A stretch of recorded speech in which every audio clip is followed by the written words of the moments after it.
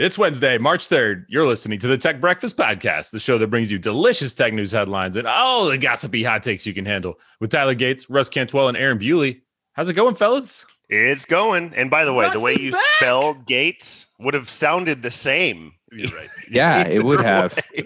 with a little more Czech emphasis at the end of the name, perhaps. That was the second run on the intro.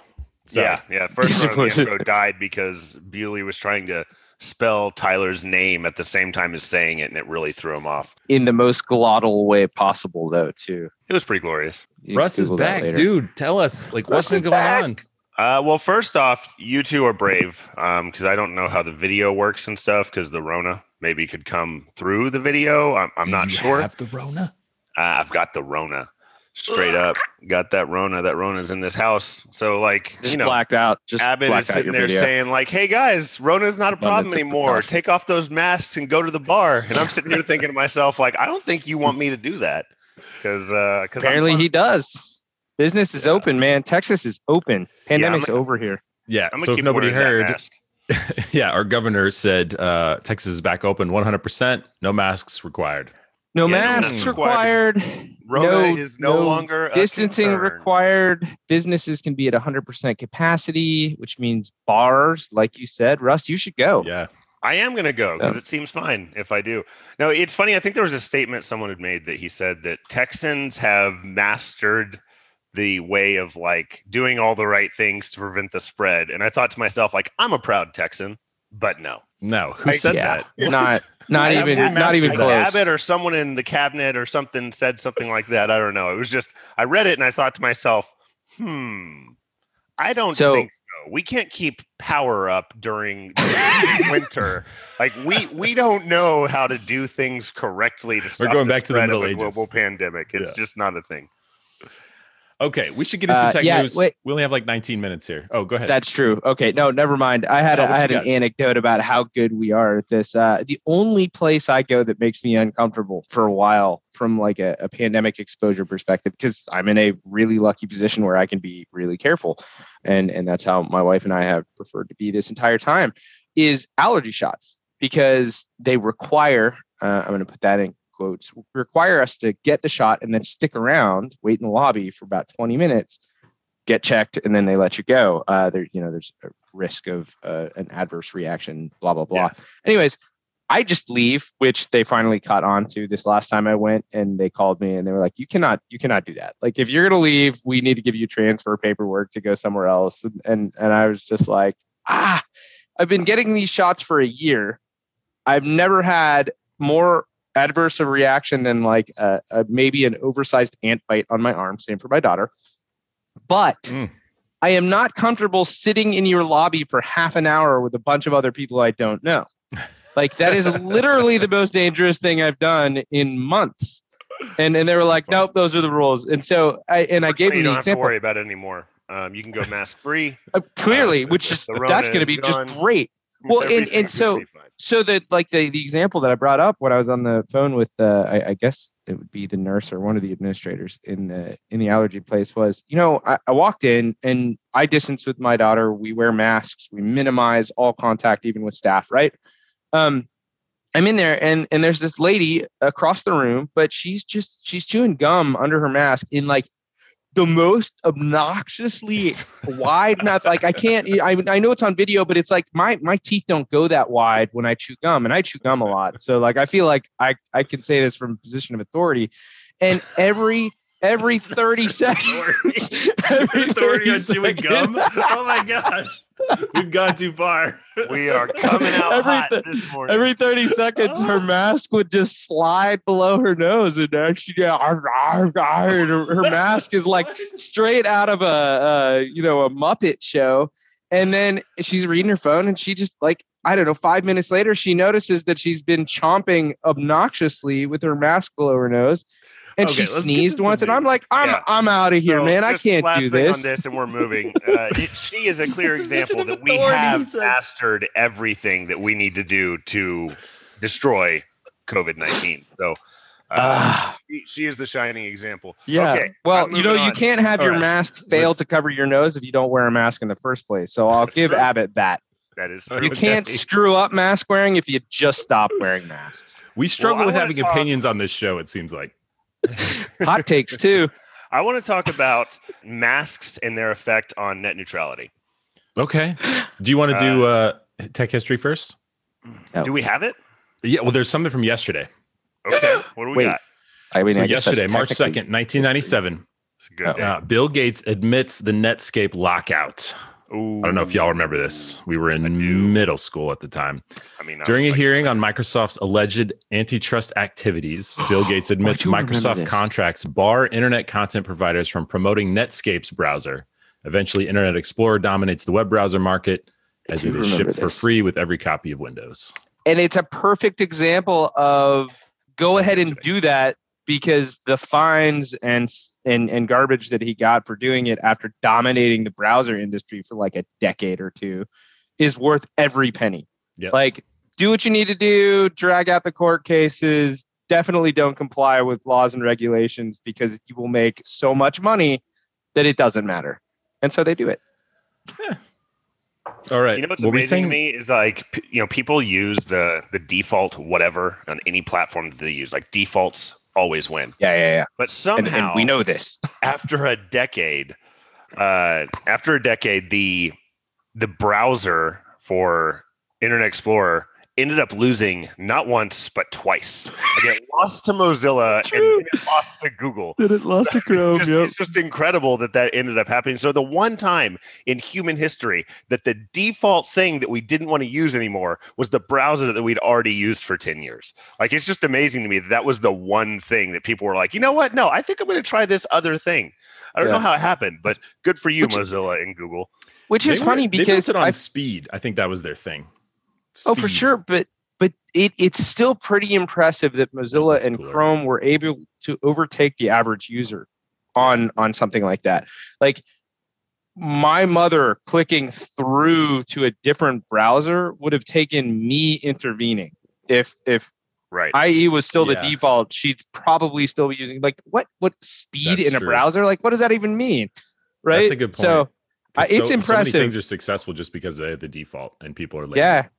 What's amazing is that Microsoft became so unsuccessful at trying to take back the position that they made a new browser, and then they redid another one under the Chromium architecture. So like, they're leveraging Chromium for it, which is actually, from what I'm told, very good on the resource consumption space, which Chrome is terrible at. So so good for them, but I don't think they're taking over anytime soon. So yeah, good times. Anyways, net neutrality and hit me with it. Masks. It actually has nothing to do with masks, but that seems to be the topic du jour of the day. So the New York Times, I think you guys have probably heard of them. They're the big clock in New York. And they falsely stated that basically that net neutrality is pointless and doesn't matter anymore. Oh, burn them to the ground. Yeah. Let's do that cancel culture thing. Okay. Yeah, let's do that. They're trying to do it to Eminem, and it's not working because you can't cancel Eminem.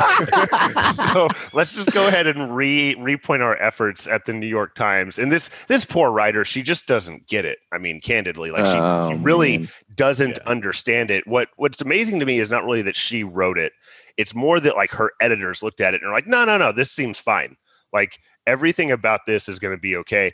And so basically the idea is that the way she wrote it, that this top headline, or not headline, but kind of excerpt from her article said, the debate feels much less urgent now that we're talking about threats of online disinformation about vaccine deployment and elections. The net neutrality debate focused on internet service providers as powerful gatekeepers of internet information. That term now seems better applied to Facebook, Google, and Amazon.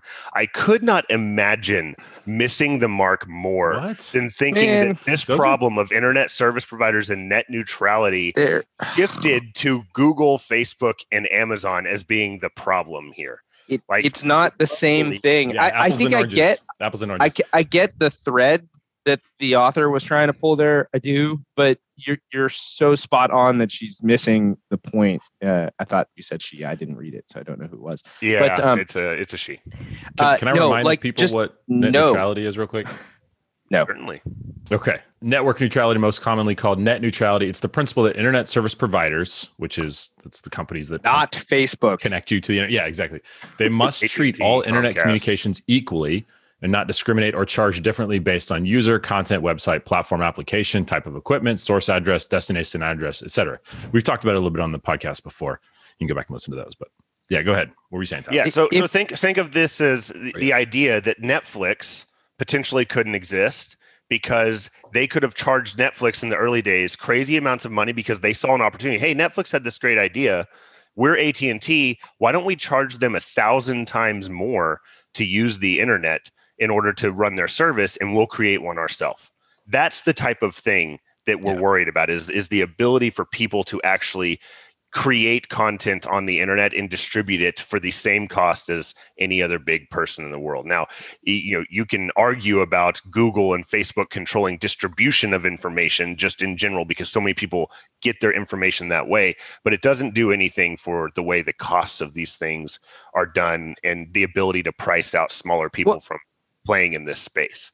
And I would take that even further and say that if you trash net neutrality, you run the risk of exacerbating the problem that exists in the social media platforms and the way that information, spreads. Mm-hmm. Because you basically throw the ability for an ISP to single out providers that they arbitrarily, or more likely not so arbitrarily and financially, would like to promote. So their default provider, the one that moves the fastest, that gets the most news, gets the most clicks, and is delivered the easiest and cheapest to you, ends up being Parler or just Pinterest over Google Images, or you name it. They could actually end up contributing to the bad side of the other coin, right? They're not the same problem. Yeah. And you know what's amazing is, and let me tell you how this is not the same problem. The evidence is actually in the telecom's own defense. And so TechDirt did an article on this whole thing, right? Just they kind of got this thing spewed up. And as you can imagine, the heroes of Reddit, as we all know that they are based on recent events, have been combing through it with extreme detail. And so one excerpt from TechDirt says, the idea that big tech is the root of all of our problems and that big telecom is not worth worrying about is a message that AT&T and Comcast have been sending out for the better part of the last several years. So don't feed into what they are telling you. Guys, don't worry about it. We're fine. You should worry about Facebook because we're really not the problem here. Didn't you see that documentary on Netflix about that thing that we charged Netflix $10 million to allow you to watch? That's the type of stuff that people need to recognize. So they're really, really skewing the ideas of net neutrality here and the effects that it will have on the market. If you want to scrap net neutrality just for fun to start the conversation, because I don't think actually under any circumstance we should allow that to happen. But I think that a table stakes argument should be that ISPs cannot vertically integrate and compete with the people that are using their lines. I still think that creates problems, but I guarantee you they're going to change their tune a little bit when they're not allowed to be content providers too. It's someone had brought something up here. This is one of the heroes of Reddit that was explaining how it's been handled in other areas of the world. And so net neutrality exists in a lot of other places, just not in the US because we're often backwards with the way things should work. And one thing that was interesting that I've never thought about as far as necessarily a major problem, I'm just so used to it, I think, is the idea of up to speeds, right? So up to a gigabit or up to whatever. Yeah. And in some cases, I've heard stories of people saying well, you're getting 10 megs of your gig. So that's up to, it's fine. That's within our realm of error. And apparently in some other countries, or maybe in the entire EU, they banned the ability to do that, and they require speeds to be within a set percentage of I don't know. Imagine SLAs. So I like the idea of something like that. Count? Yeah, exactly. It only works, 20% of the time and usually at 50% of the speed, but that is up to our standards. So it's, not a problem at all. So better yet, it just starts serving a 404 image from the ISP, which is technically data being transmitted and therefore counts as up to something. All right. Let's keep it moving here. We're chewing up our clock here. Roll it. Russ, whenever you mentioned the heroes of Reddit, reminded me. I was jumping on there. I saw somebody talking about the Wall Street Bet stuff and how DFV appeared in some super prestigious like Switzerland paper or something like that, and they were celebrating it. But somebody was celebrating, but it was like, what is the relevance of newspapers here? I mean, I'm not trying to be rude, but you know what I mean? Well, there's a historical. Like, it lost 2 listeners. No, we definitely have weird. 1 or 2 listeners that listen to this show and read the newspaper. You offended him. Like my dad. Aaron apologizes, Dad. No, he doesn't actually. Wait a minute. Is this a look on his face says he's not sorry? Newspaper? No, it was a picture of a printed. No, it was printed newspaper. Well, then that thing is history. Like that, he is a part of history now. Being in one of but that's exactly my point. Like, what? But if they had a tokenized online blog, wouldn't it also be historically relevant? Russ, I know you missed last conversation, but I don't think that there's a distinguishability between printed news and tokenized blogs anymore. Listen, I don't know of any tokenized myself blogs here because I want to make sure that this is relevant in general, because who here buys like physical magazines anymore? Almost no one, but they're still super important. And the reason for that is because I was in one recently and I got a copy. There it is. So it still has to be important. I've got some new drone laws for y'all. I think some of our listeners probably fly some drones. Well, are you following good chances these laws? there? 'Cause you fly a drone. Yeah, I do, and I'm trying to figure out how I feel about this. So there was a proposal by the FAA, which is it's a U.S. regulation authority for flight. They proposed something called remote ID in 2019. Got lots of pushback from the drone community. As it was initially proposed, they required the drones to maintain an internet connection, which try to imagine that. It makes great for your battery. Yeah, great for your battery. Starlink. Now you have monthly fees because you've got some sort of internet connected device from that perspective, right? And then also, how do you fly in remote locations without access to cell phone towers or anything like that? Lots of challenges. So they got a ton of feedback. They listened. So here's the new stuff that's coming out. So the requirements now, the drone will have to broadcast its serial number during flight. This will also include information on the location of the drone, its altitude, speed, and direction of flight. Fine, sure. It's basically like a license plate for the drone. In addition, it also has to broadcast the takeoff location or the controller's location, like the controller's GPS location. Ooh, that's as part of this message. Yeah. And the way it'll be done is it'll be broadcast either Wi-Fi or Bluetooth. And then anybody that's on the ground with an app, they can scan the area. Is that an instantaneous location? Like at takeoff, this is where I guess if it's takeoff, the answer is yes, because that would be where you took off from. But if it's the controller's location, then it would need to be at takeoff, because you could launch a drone, hop in a car. No, it would constantly know. The so it's drones a link. know. Yeah, the drones know. I guess where the it's always is. communicating to your controller. That's kind of important. Yep. So if you have an app, you can see, if there's a drone flying over your head, you can see whose it is.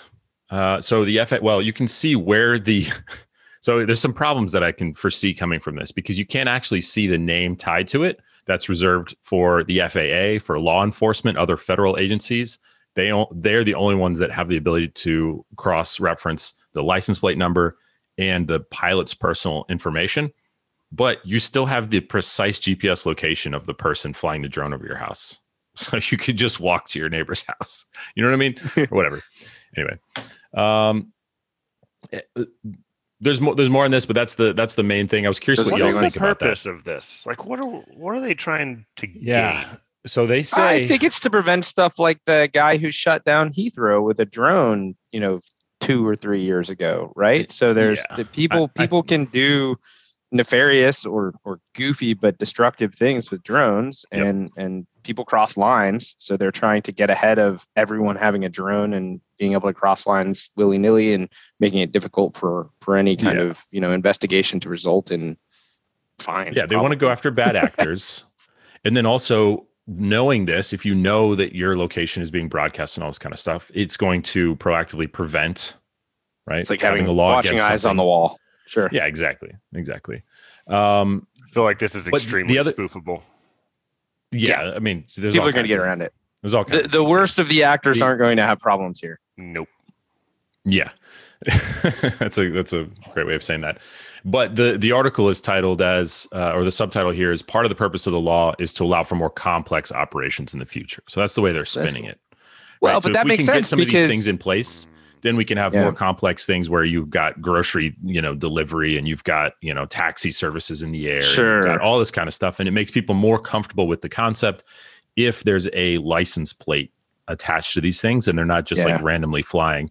And the average user can look at, there's a flight map for airplanes, right? That uses the camera on your phone. You can just point your camera at the plane flying overhead. Sure. And it'll tell you everything about that flight, where it departed from, how many people are on board, where it's landing, all this kind of stuff, what kind of plane it is. The same thing will happen from a remote drone perspective. Stuff like that's going to be really important when you get to all of those potential, ancillary services that drones could be doing, as opposed to just kids flying them in the park or adults, whatever, anyone. But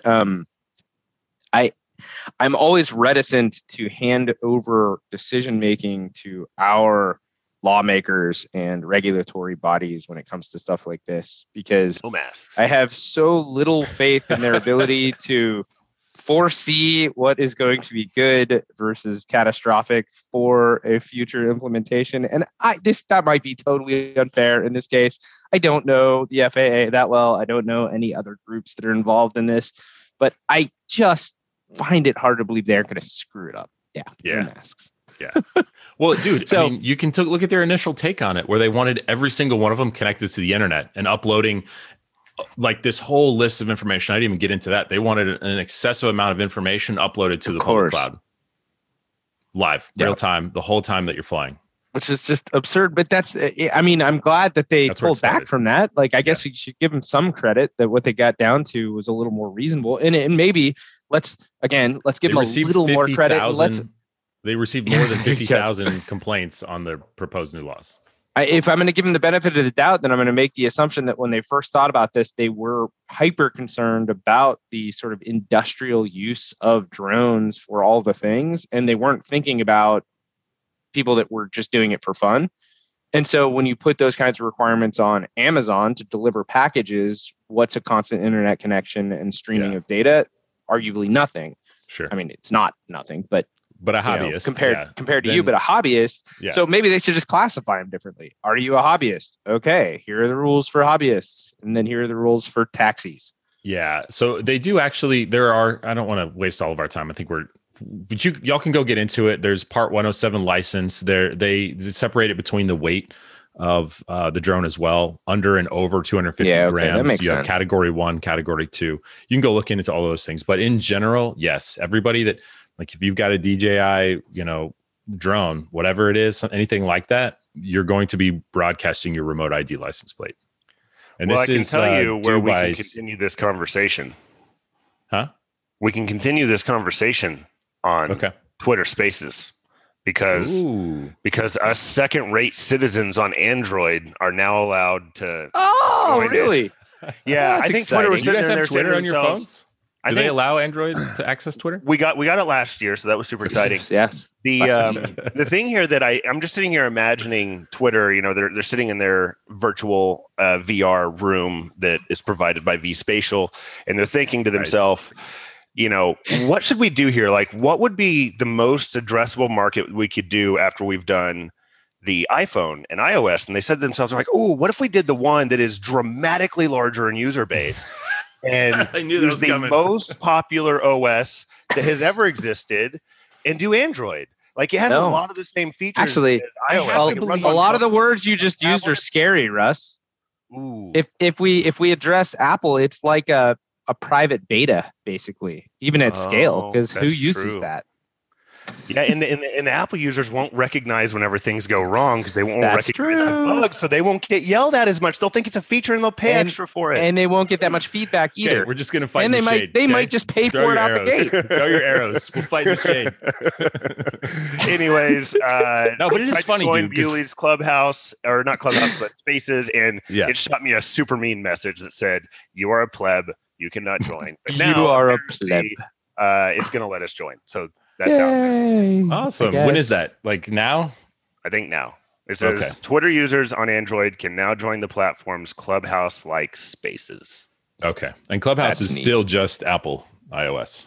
Oh, well, maybe they'll jump in vSpatial too and be like, guys, is there a bigger platform than iOS? Of course there's not. Wait a minute. Hold on. I just saw on Google that there always has been.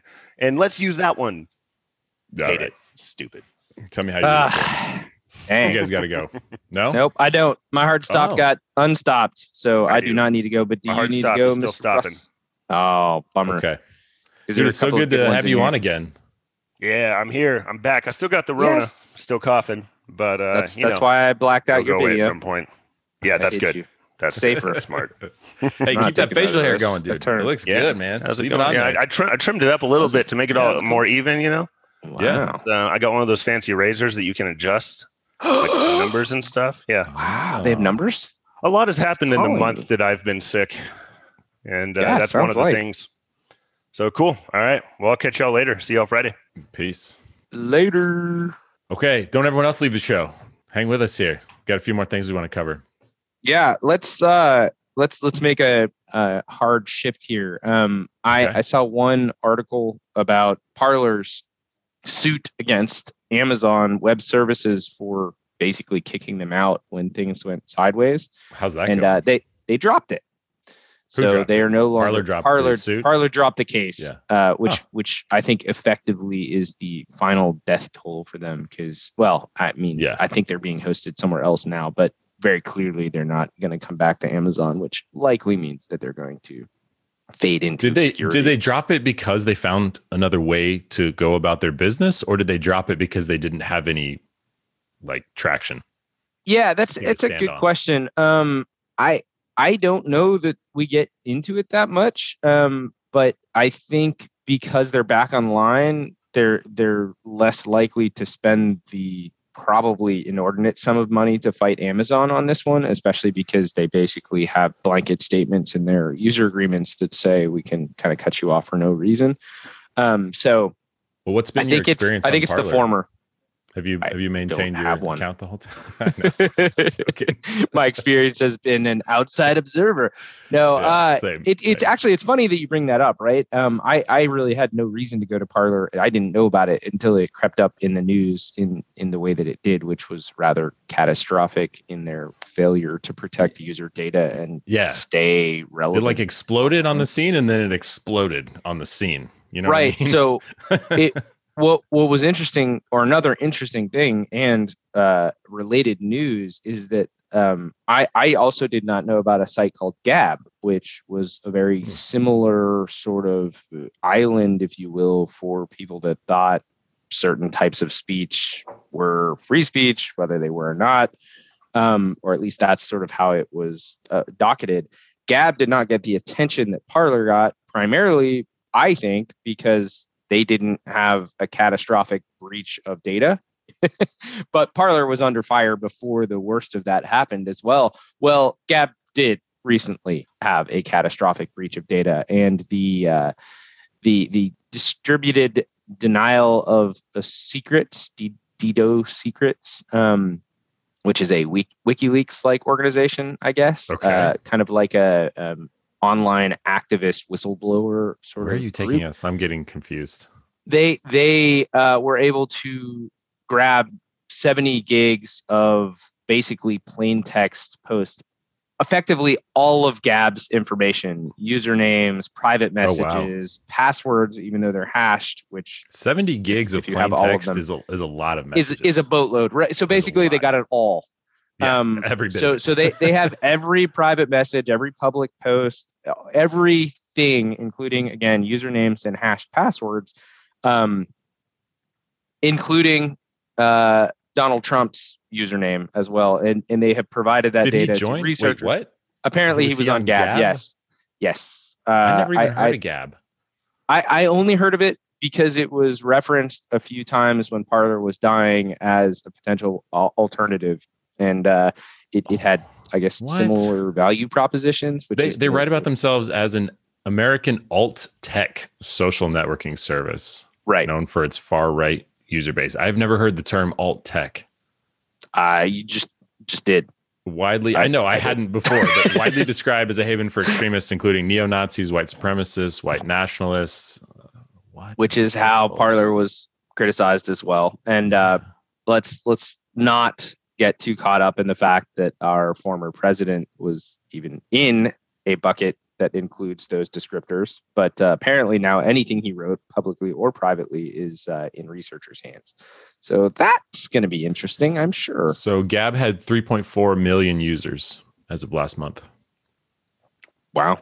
I wonder how many of those are actual US users and how many were bots and other things. I wonder if we'll ever find out. I don't know. Yeah, good question. It's available only in English. It's headquartered in Pennsylvania. Yeah, trying to find more information on this. Yeah, interesting. Weird. Yeah, don't go online saying things that you don't think anyone will find. Right? Yeah, and expect hate speech isn't protected anywhere. So yeah. If you wouldn't scream it in a coffee shop, you probably shouldn't write it on the internet. Right. Yeah. Or as I was told, the same sort of thing, but having it being published on the front page of the newspaper. But we established earlier in the call that newspapers don't exist really anymore. So. Tokenized blogs. I'm telling you, it's the future. Where's blogs. MC Hammer? Anything that you don't want published on a tokenized blog, don't put on the internet, period. Even if it's like a Slack direct message or something. You know what I mean? Like, come on, y'all. Like, dang. And stop being mean. True.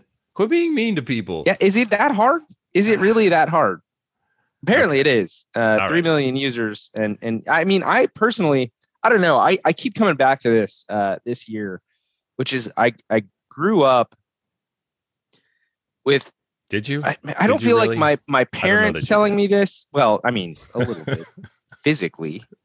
But I remember this general sentiment that you have to be careful about who you associate with, right? And I specifically recall it being like middle school, high school timeline for me, and sort of the craze around Jinko jeans and baggy hooded hoodies, you know, and kids walking around with overhead, and parsing out some of the social garbage that's tied up in that, right? Because I think there were cultural norms that were being thrown under the bus. Saying that like Jinko jean wearers are social garbage? Is that what you said? No. I'm saying that the specific clothing, because that's what this was about, that it seemed that we, because you were in this bucket too, being a white middle class male in where we grew up, Plano, we were being told like, don't walk into a convenience store wearing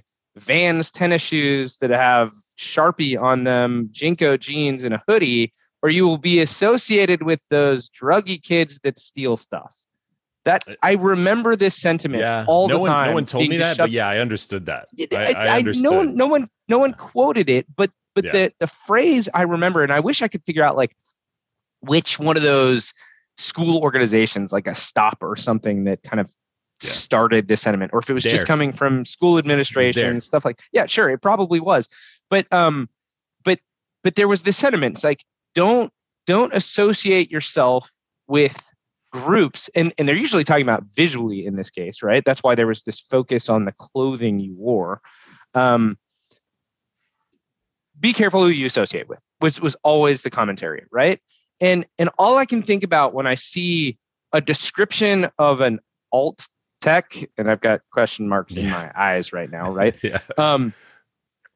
Why would you associate yourself with that group? The top Google results are literally going to say haven for alt-right, white supremacists, Nazis, I disagree with the idea that wearing Jinko should ever have you associated with something, but do you want any of those labels? Right. Or are you so confident that the things you are saying or the things that you are being led to believe are not those things? Yeah. And that someone or something or this grand system is just working against you to say, like, give you that label, antagonistically. It's just weird. It makes my skin crawl a little bit because I don't know what the right answer is there. Like, should it be that easy to just label something white supremacists and people should avoid it after it's labeled? Or is it actually labeled appropriately? And I feel like 3 million people shouldn't flock to it. Like, yeah, it's weird. It just kind of makes me feel dirty. And even to that point, like, I don't even didn't know what Gab was. I'd never even went to Parler, downloaded the app or anything, didn't even touch it. Right.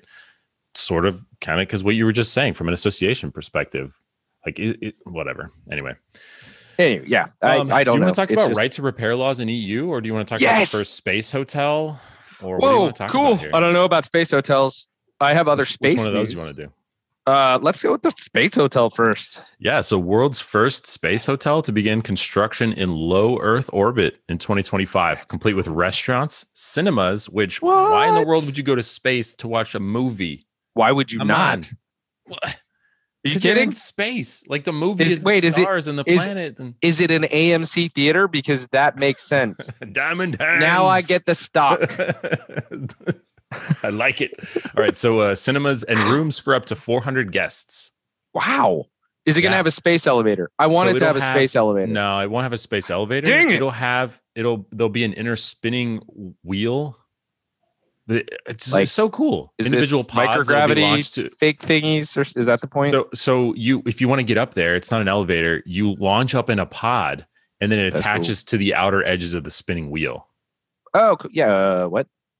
A Ferris wheel? Like a space Ferris wheel? Yeah, well, that it creates gravity, right? That's what I said. Is it spinning to create the sense of gravity? Yeah.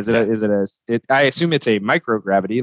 Correct. Because what's the point of going to space if you're not going to be in a microgravity environment? But you can go to the center of the wheel where there is no there's no gravity being created from the spin. Well, it's not gravity. It is a force that feels like gravity in that case, because you can't distinguish the acceleration. Thanks, Einstein. And guess what? So far, there have been no details of what it will cost to build or stay in. Of course, because it's 5 years from now. So I totally believe that it's going to be real if we don't know how much it's going to cost to build it. That's how that works. Yeah. It looks pretty cool, though, man. Some of sounds cool. The renditions look pretty crazy.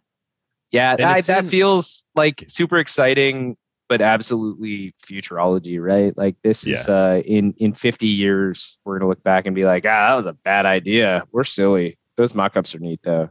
And then it's going to be like a Motel 6 in space, and it's only going to be good for, I don't know, junkers or something. I mean, it looks space pirates is what I'm getting at. Photos.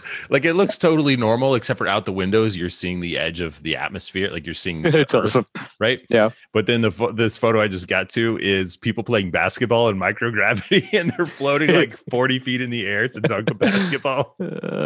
Well, whatever they do, they need a room that's basically laser tag, and that's built on the concept of Ender's Game, and then I'm in. Oh, because that sounds like a cool game. Oh, this is actually, so there's a video here showing how it could be built. This is pretty cool. I'll tweet this out on the thing. The interwebs? On the interwebs. On the not Gab or Parler, but on Twitter. Not alt tech. Jeez. Just tech? Yeah. Put it on the tech? That's very confusing. All right, let's move to right to repair loss. Yeah. Yeah. Well, wait, no, because I got another space one. Apparently, in a similar vein, a Japanese billionaire is looking for a few friends from around the globe to make his inaugural SpaceX trip as a commercial cosmonaut. So the individual, I guess, owns the largest online fashion retailer in Japan, and he actually set up like a registration site to make your case to be one of his, what sounds like 9 to 11 friends that are going to go up into space with him. And it sounded like, I skimmed the article, but it sounds like what he's looking for are artists. And he came back and revised what he meant by artists to include all creators. So I think the Tech Breakfast podcast should apply. Sold. But all creators. Sorry. No. I think he actually wants to take it, and his goal is to get all of these artists from a large group, a disparate group of diverse backgrounds, to go into space on this trip with him, and then come back and create art in their way based on the experience. So he's trying to create something from it. It's actually pretty cool. Dude, that is awesome. Sign us up. I'm done. I'm doing it. Yeah, I'm down, because we'll come back and talk about the experience. Exactly. That's crazy. See, now I feel bad, because I was going to make fun of him in sort of I was going to connect it to, there was some, what is that movie? Like Richie Rich or something, where the dude has to I can't even remember if that was part of the storyline, but he's like so rich and he doesn't have friends, but he has to throw a party to get people to hang out with him, but he's all alone. Anyway, whatever. It's kind of a lonely at the top sort of a thing, where he's I know what you're talking with no about. friends, and he wants to get he's trying to get friends to go to space with or something. I feel terrible now, because I was going to make a joke about that. Not that I actually assumed that's what it was. Well, he didn't do himself very many favors about that, people making jokes, because apparently after he was announced as the first person that was going to be, going to the moon from SpaceX's perspective, he created basically the online search for a girlfriend, for lack of a better way of saying it. And he was going to have a TV show built around it and everything. And it just kind of died in a fire. I see that here. Generally recognized as being a bad idea and not a great look. So I don't know that you're entirely wrong with your criticism, but I do think it's super cool what he's actually trying to do now. So we'll forgive him his missteps. Launched a bizarre campaign to search for a, quote, female partner who would accompany him on his trip around the moon.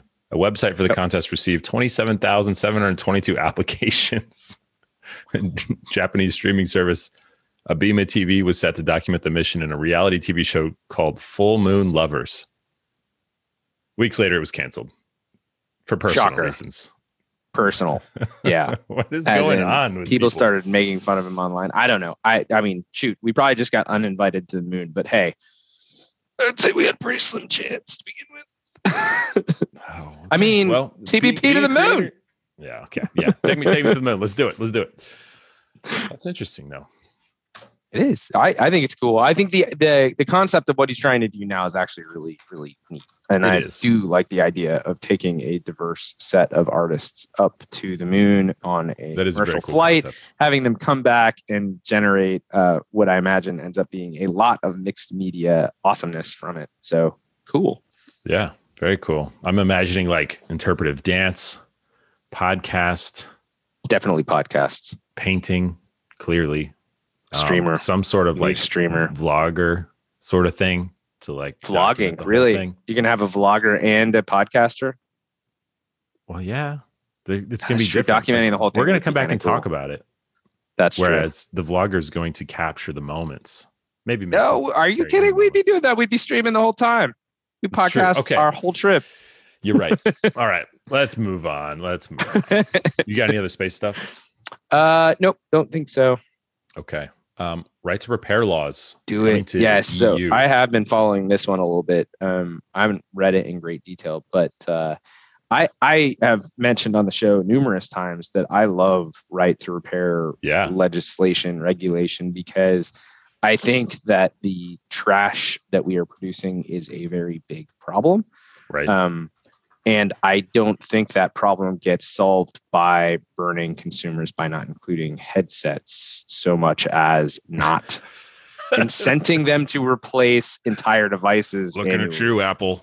What? No. I meant that generically. Sure. Yeah. Definitely not just Apple and their completely bogus claims about not producing more trash.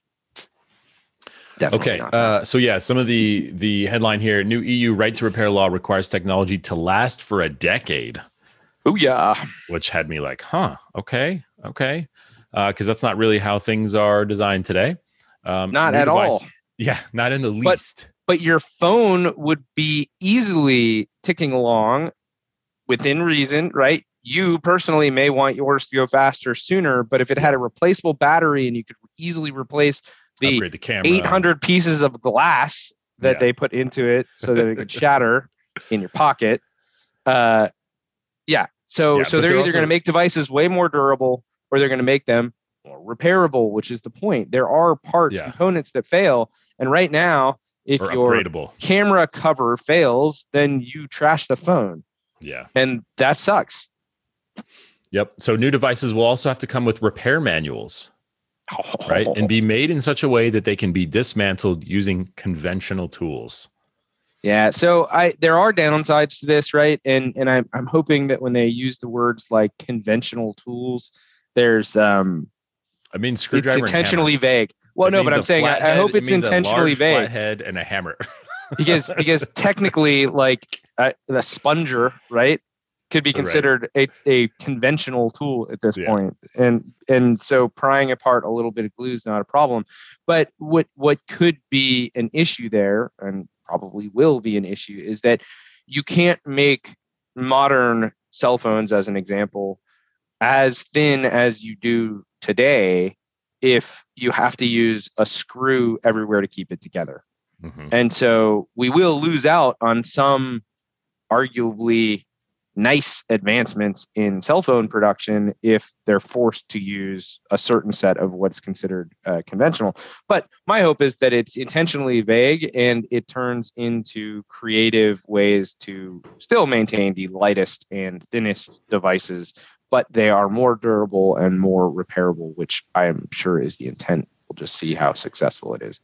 Yeah, and there was an aspect of it too that I saw somebody say law's a step in the right direction, but right now apparently it only applies to 4 kinds of appliances: dishwashers, fridges, washing machines. Did I say machines? I was trying to say TVs. Get already. Do I need a washing machine? I don't have one. Tell me more.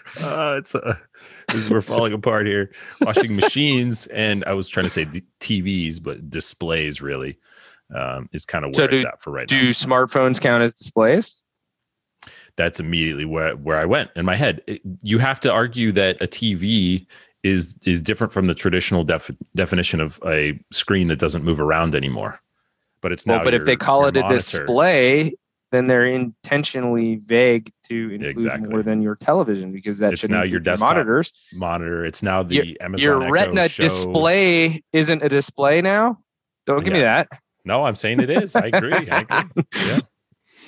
So, all right, sorry, I just had to take another jab at Apple. No, you're fine. I mean, like a theme today. Yeah, the iPad would count, right? Yeah. No. Well, so that's really interesting, and I would say, while I'm excited about washing machines and stuff like that, it's I don't think that is nearly as important as smartphones and tablets, because I don't think washing machines are responsible for nearly as much of the waste that is produced from consumer electronics, right? I was drinking some water there, and had you said washing machines a third time, I would have spit water all over my electronics. I saw you take a sip. I should have done it. I thought about it. And then, no. Apparently, the good voice in my head steered me away. Yeah, no. If it doesn't apply to consumer electronics, and I'm talking about again cell phones and tablets, then I'm not excited about it at all, because I think who cares? I took apart my dryer and repaired it, a month ago, and it wasn't easy, and it didn't come with a manual, but it was far from impossible. And I know that's probably not the average, washing machine dryer owner repair sort of worthy, but dryers are not not easy, dude. They're not fun. They're it was a pain in the butt, at the least. And then getting, but parts. I got it done. That's another piece to this whole. Well, that's another piece to this thing. If you're gonna say that the right to repair, you've also got to make parts. Yeah, exactly. You've got to make parts easy to access and not cost 5 times the price of a new one. Yeah. Well, and it's funny too, because I was just about to say, washing machine, dishwasher, those are big purchases, right? And so it makes more sense to make sure that they follow under an umbrella like that. But I don't think I paid as much for my washing machine as I did for phones over the last 5 years. So I take it back. Well, and you've got to think too, man. Some people will not ever have an interest in repairing. This is going to be a law for the right to have the ability to do it.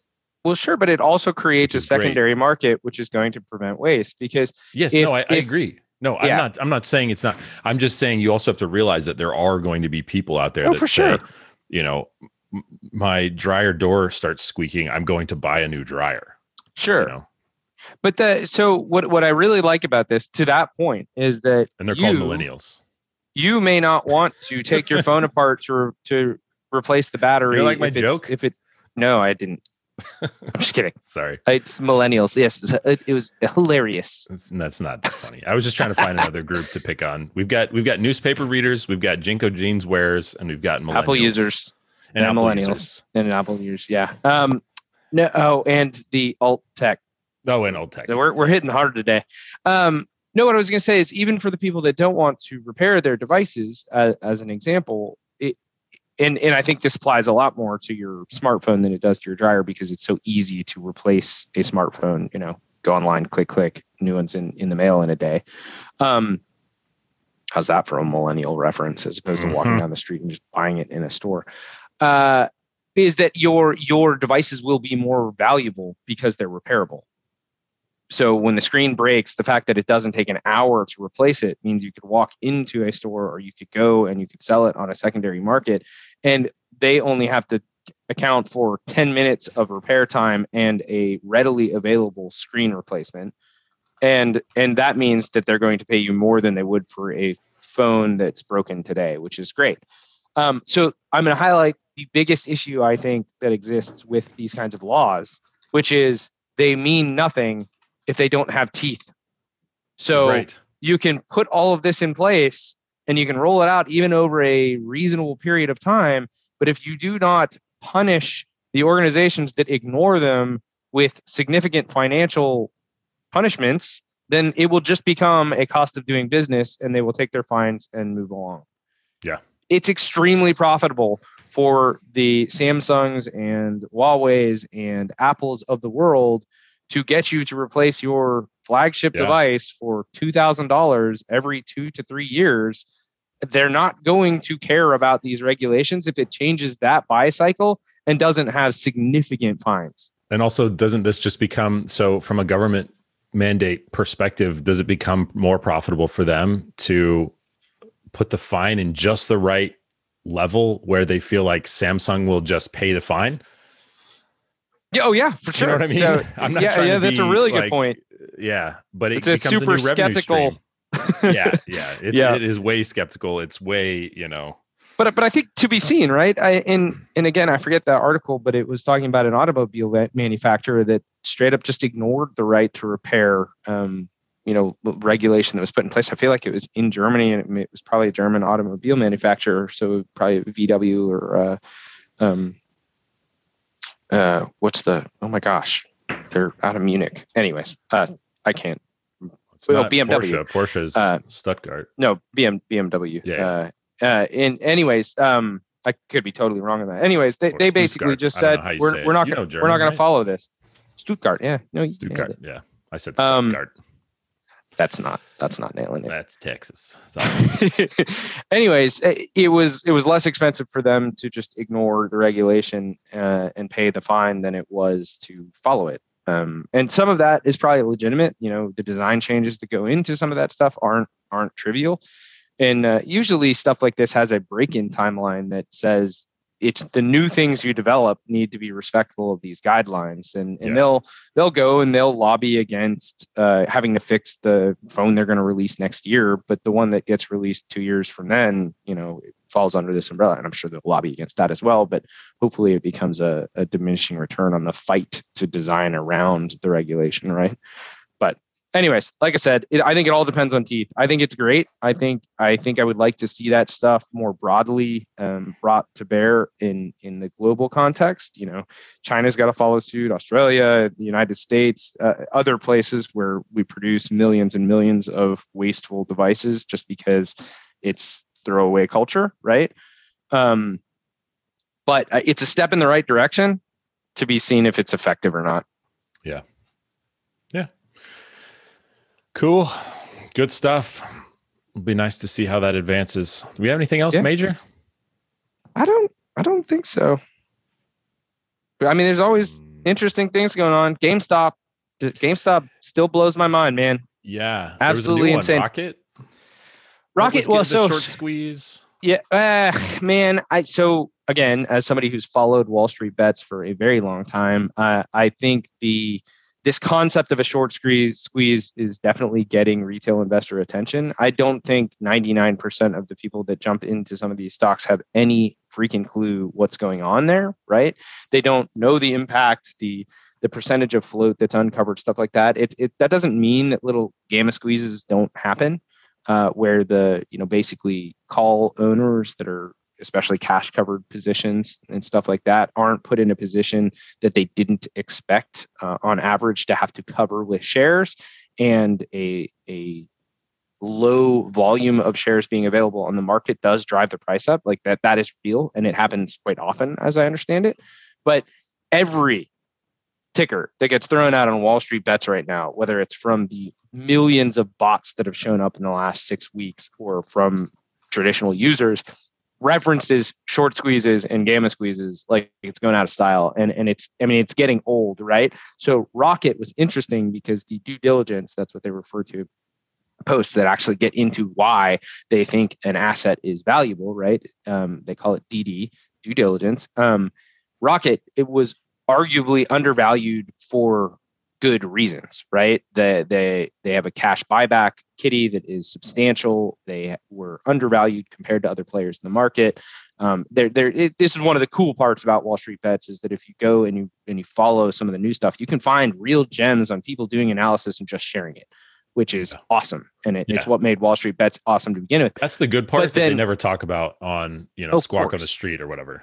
Yeah, no. It's easy to vilify Wall Street Bets because, as we've talked about, they're goofballs. They are very goofy, and they have a language that may not make sense right out of the gate.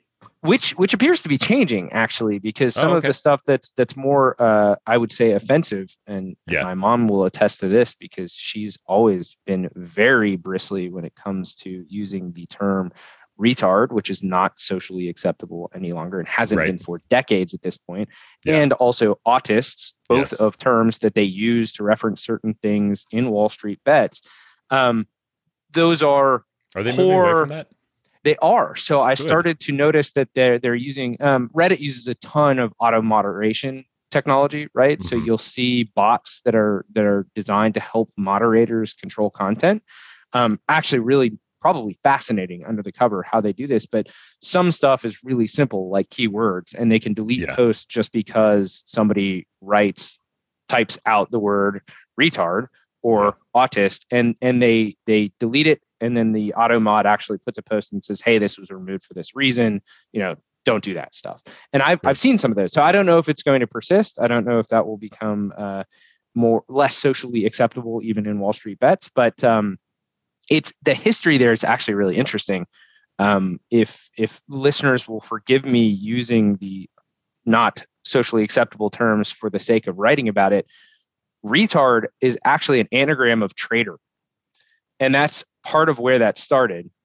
And then when Wall Street Bets decided to pick up autists as a retard who wins, which is goofy and kind of terrible on the surface, absolutely. There was a huge movement at the beginning of that where traders on Wall Street Bets that made lots of money and self-identified as autists at that point, right? Again, a trader that wasn't posting losses, because that's Wall Street Bets. You get karma for losses, you get karma for winning. They would take a portion of their winnings and donate it to an autism society. Most commonly, I think some of the larger U.S. autism societies. So it was this weird kind of awful on the surface, but good in the background way of doing it. But I think it's veering away from that. It's just an interesting history. Yeah. But Rocket, back to that real fast. The DD was really good. The valuation arguably should be higher than what it was. And then it also got all of the meme stock craziness going for it. So it probably went up substantially higher than it should have based on any kind of fundamentals. But as we've talked about 100 times at this point, I don't think our market operates on fundamentals right now at all. Yeah. I think from it. Anything is entirely possible. So the fact that it has the attention, I read a really cool post, and this is fun, and it'll be the last thing I say about Reddit, Wall Street Bets, and meme stocks. Maybe just on this call, but no, today. So I saw somebody make the claim, and I have no way of validating this because I'm not a financial analyst, but basically there have been a lot of questions about why the charts for AMC, Nokia, BlackBerry, GameStop, now Rocket, are following the same patterns. So roughly at the same time of any trading day, they go down, and the same time of any trading day, they go up, and they go up and down by similar proportions. Not they do break away. Rocket took off yesterday, which is funny because of its name. But if you look at the charts, if you overlay them and you scale them to each other as far as dollar value goes, they move in very, very similar fashions. And someone pointed out that industry stocks tend to do the same thing. So if you took, ExxonMobil and BP and, some of the other oil and gas providers, MRO and stuff like that, if you look at their charts, shy of a special announcement relative to their specific asset, company, business, performance, etc., they tend to move in very similar fashions. And the argument that was made is that meme stocks are actually a category now. So while they're disparate in the technology or the sector that they're in, they are actually moving in the same way because they're being bucketized algorithmically, as well as retail is following them kind of in the same fashion. So basically, meme stocks are a category, and they get traded in bulk as a categorical trade, just like the energy sector and raw materials and fashion, right? It was crazy. It's a really cool claim. That is wild.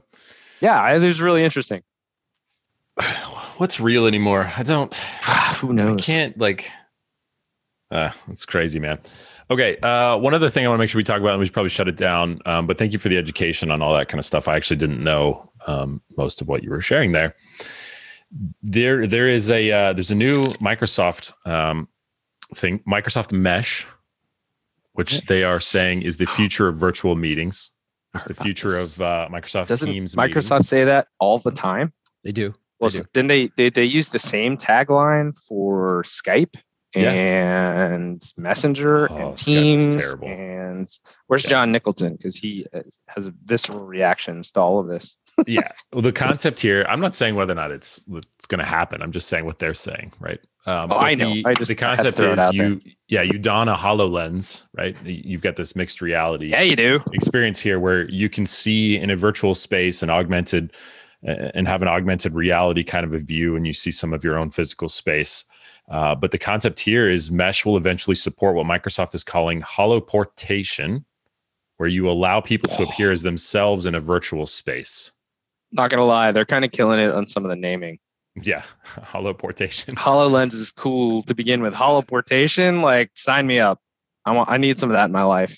Yeah, that's pretty cool, man. That's neat. I'm excited as always to see how that whole industry is developing, and it makes me want to get Daniel back on the show and have him talk to us about what he knows about holoportation and those sorts of things, and trending wise, right?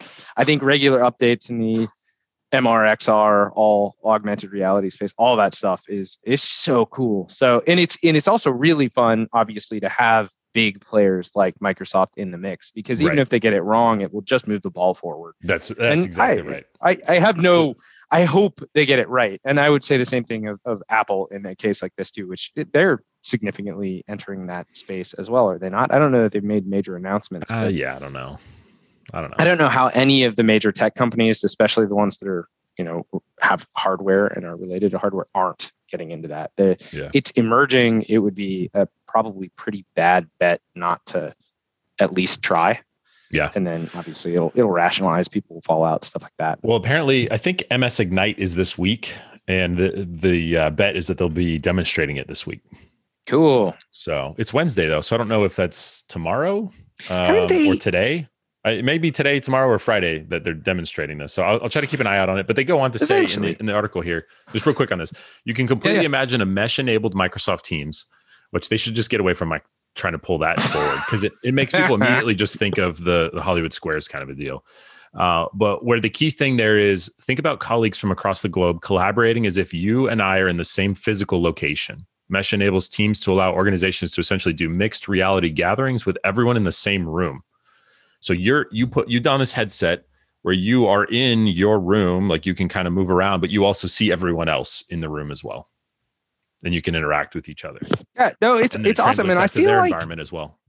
I feel like there are demonstrations that are out. You go pull it up on YouTube or whatever your video source is, and you can see sort of the visionary approach that Microsoft had to using the HoloLens in general. It was reminiscent of all the futurology that showed up in your sci-fi tech TV series 10, 15 years ago, where you're using, think Star Wars. Every time they call, interplanetary calls, you get this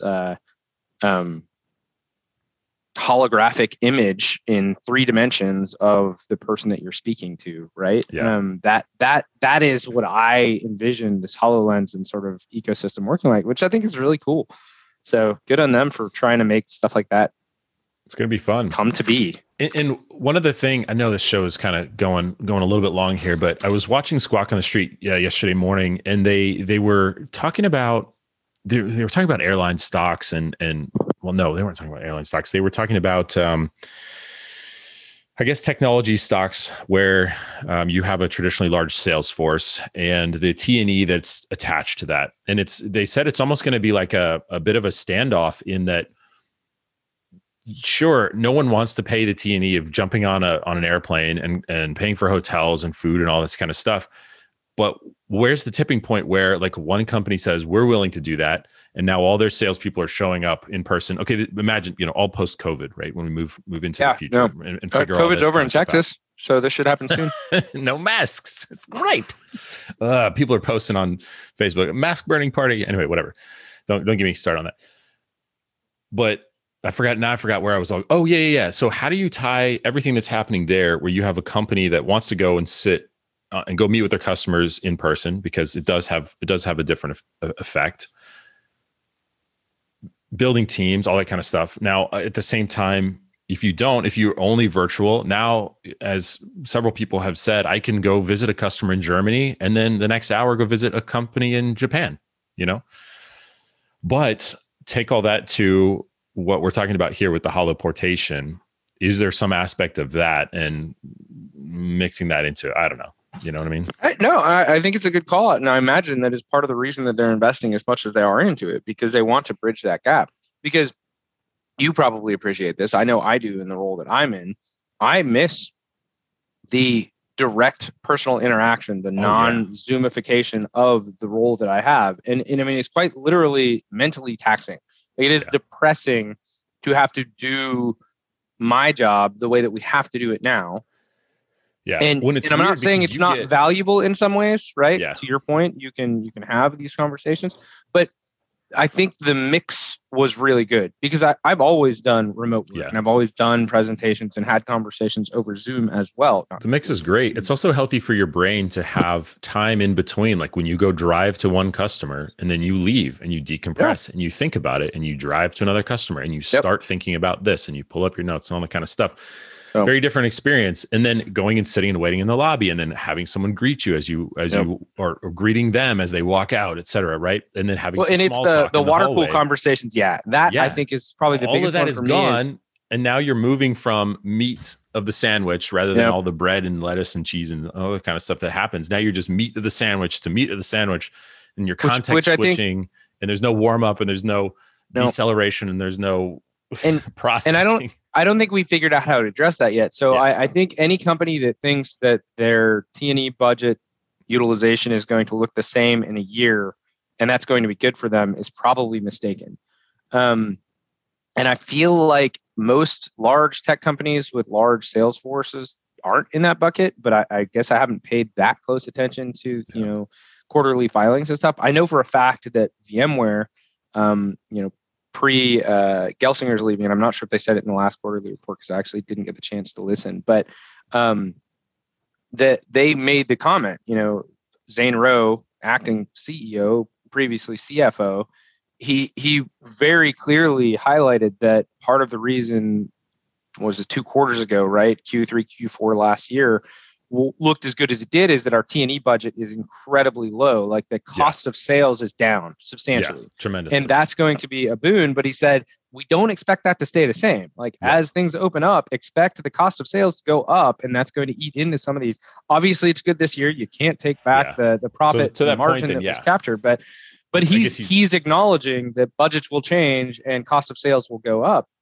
And I think any company that isn't seriously paying attention to the mental health of their employees and recognizing that we have not solved this problem yet, right, is going to be hugely disappointed when it turns out that at the end of the risk of pandemic spread, viral load moving from person to person, if they don't go back to something at least a little bit like what it used to. And I'm not saying it should go 100%, always hop on a plane to have a conversation. It should be a mix, in my opinion. And we probably can drive the cost of sales down, which is arguably not a bad thing. But they're going to find that burnout is going to go through the roof, or people are just going to jump ship to the places that decided it wasn't worth it, right? Because there are burnout for staying in this mode or going. Yeah, no, staying in this mode. I think like some of what is, and maybe it's not preventing burnout, but it's preventing employees from leaving, is that there's a ton of uncertainty around taking on a new job that is also 100% remote. As an example, and I had a great conversation with my boss about this, right? If you're not thrilled with your job right now, are you sure it's not because of how you have to do it versus the job itself? Yeah. And I think it's going to be really difficult. Say that again, because that is, if you're not happy right now, can you be absolutely sure that what's making you unhappy isn't the circumstance and not the role? Because if you can't, you may find that a new job that has to operate the exact same way because this is a global pandemic and has real problems associated with experience. Ignoring it outside of Texas. I don't know if our listeners have caught that yet. then you may be making a huge mistake, but I think that's going to cut both ways. If companies don't make adjustments to get back to an old and normal a little bit, at least a little bit, right? Like make an attempt to find the middle ground, then you're going to lose employees to it, because they are going to say, you know what? It was the circumstance, but the circumstance is being forced on me now. Yeah. When society isn't necessarily the reason that it's being forced on me. And so I have another option, I'm out. Right. Because I think a lot of people are unhappy doing their job the way they're doing it now. Not everybody. And if you've got the right role and you as a corporation are looking at this and you're saying, wow, these people are more productive and more happy than they were doing it the way it used to be. Good, great, awesome. Like check all the boxes, figure out how to keep that ball rolling. But if you've got people that are burning out and you've got people that are mentally unhappy right now, be really careful about getting excited about your cost of sales as an example. Yeah. Yeah. There are a ton of pros and cons on both sides of this. It's wild. It's absolutely wild. And it'll be neat to see, who sinks and who swims on the other side of it too. And who uses it'd be nice to see the other side of it. Freaking A. Yes. Soon, yeah. I'm trying to figure out how I give hugs to people that I've never hugged, that maybe don't want hugs, or just control my own self that wants to hug somebody that I haven't seen in like 2 years. I saw a great webcomic where somebody got the vaccine and they were like, I'm invincible. I can lick the floor and I can I can hug, squirrels and stuff. And in the background, you've got the nurse and they're like, no, that's not, it doesn't help with the, please stop, just stop, please stop. That's what you should do. You should enhance your hugs to include eyeball licking. Eyeball licking. All right. We're off the rails. Wait, okay. So before we end it, I know this has been really long, but I actually want you, and not to put you on the spot, but finish your commentary about Zoom fatigue. You brought up two things the last time we talked, and I think it's perfect to come right off the end of that. But one was make your videos smaller so that people aren't causing like a fight response just by being in your face. The second one was hide yourself so that there isn't a mirror in front of your face all the time showing you, which apparently stresses us humans out. What's the rest? Yeah. So the third one was video chats dramatically reduce our usual mobility. So pay attention to that, right? You're moving significantly less, which affects your cognitive ability because you're stapled to your chair and having to stare into a screen. So please take some time to move around. Yeah. Turn off I need that reminder all the time. I got a stand-up desk and I forget to use it like 2 out of 3 days. Yeah. It's not good. Yeah. Turn off your video if it makes you feel better. Or right click and hide self view and pace around the room. And if you're pacing in and out of the frame, then people should just be okay with that because you're thinking better and it's healthier for you. I feel like I do more pacing on our podcast than I do on my business calls. And that's a mistake. I would also recommend taking that one step forward, something that I'm bad at and should get better at, which is join Zoom calls on your phone and go outside. Yeah. Like walk around in the sun, get a little vitamin D, I mean, careful, right? Because you're all going to get sunburns if you're as pasty as I am right now. But get outside, breathe some fresh air, or at least as fresh as your surroundings allow. It's a little difficult in our area of the country where it's particularly windy all the time. So, yeah, I've tried it a couple of times, and if I have to talk, then you have a mic issue, and so I did it like twice, I think, but it just became a problem. Just stop talking. So, yeah, do it on the ones where you are going to be listening 99% of the time. Yeah, sure. Exactly. I need to control my mouth is what it is. The fourth one is the cognitive load is much higher in video chats. The concept of having to judge where you are in a frame and thinking about your body language, portraying across video and all this kind of stuff. That's additional stuff on top of thinking about what it is that you're presenting, trying to read the room, which is different in a virtual setting than actually being in a room. You know what I mean? That's the number one thing I missed from number two thing. The first one is it was so much easier, at least for me, to build relationships with people that I was in a room with, even if it was the first time I'd met them, than it is to do the same thing over Zoom. Yeah. But reading the room, like when I'm on a whiteboard in front of a group of people, I get some cues that are very valuable. Yes. On video, it's like, kill me. Yeah. It's hard. I don't want to do this. It's really hard. Yeah. You can't tell if someone's looking at you on the video or if they're checking their email on the screen. And you can't hold it against them for turning their video off either, which may have been turning their brain off entirely. Yeah. And you don't know. Yeah. And so interestingly, the suggestion for this one too is also to, again, take an audio only break, right? So shut off the video so you're not having to focus on where you are in the screen, which is what I tend to do. And it's a weird thing for me because whenever I'm wanting to portray a bunch of information and share a lot of like documents, maybe a long form presentation, it's better for me, or it has been previously for me to just shut off my video because I'm not thinking about it. But what I realized the other day too, is I could just hide my self view, which I didn't realize. Yeah. You can just right click on yourself. That was cool.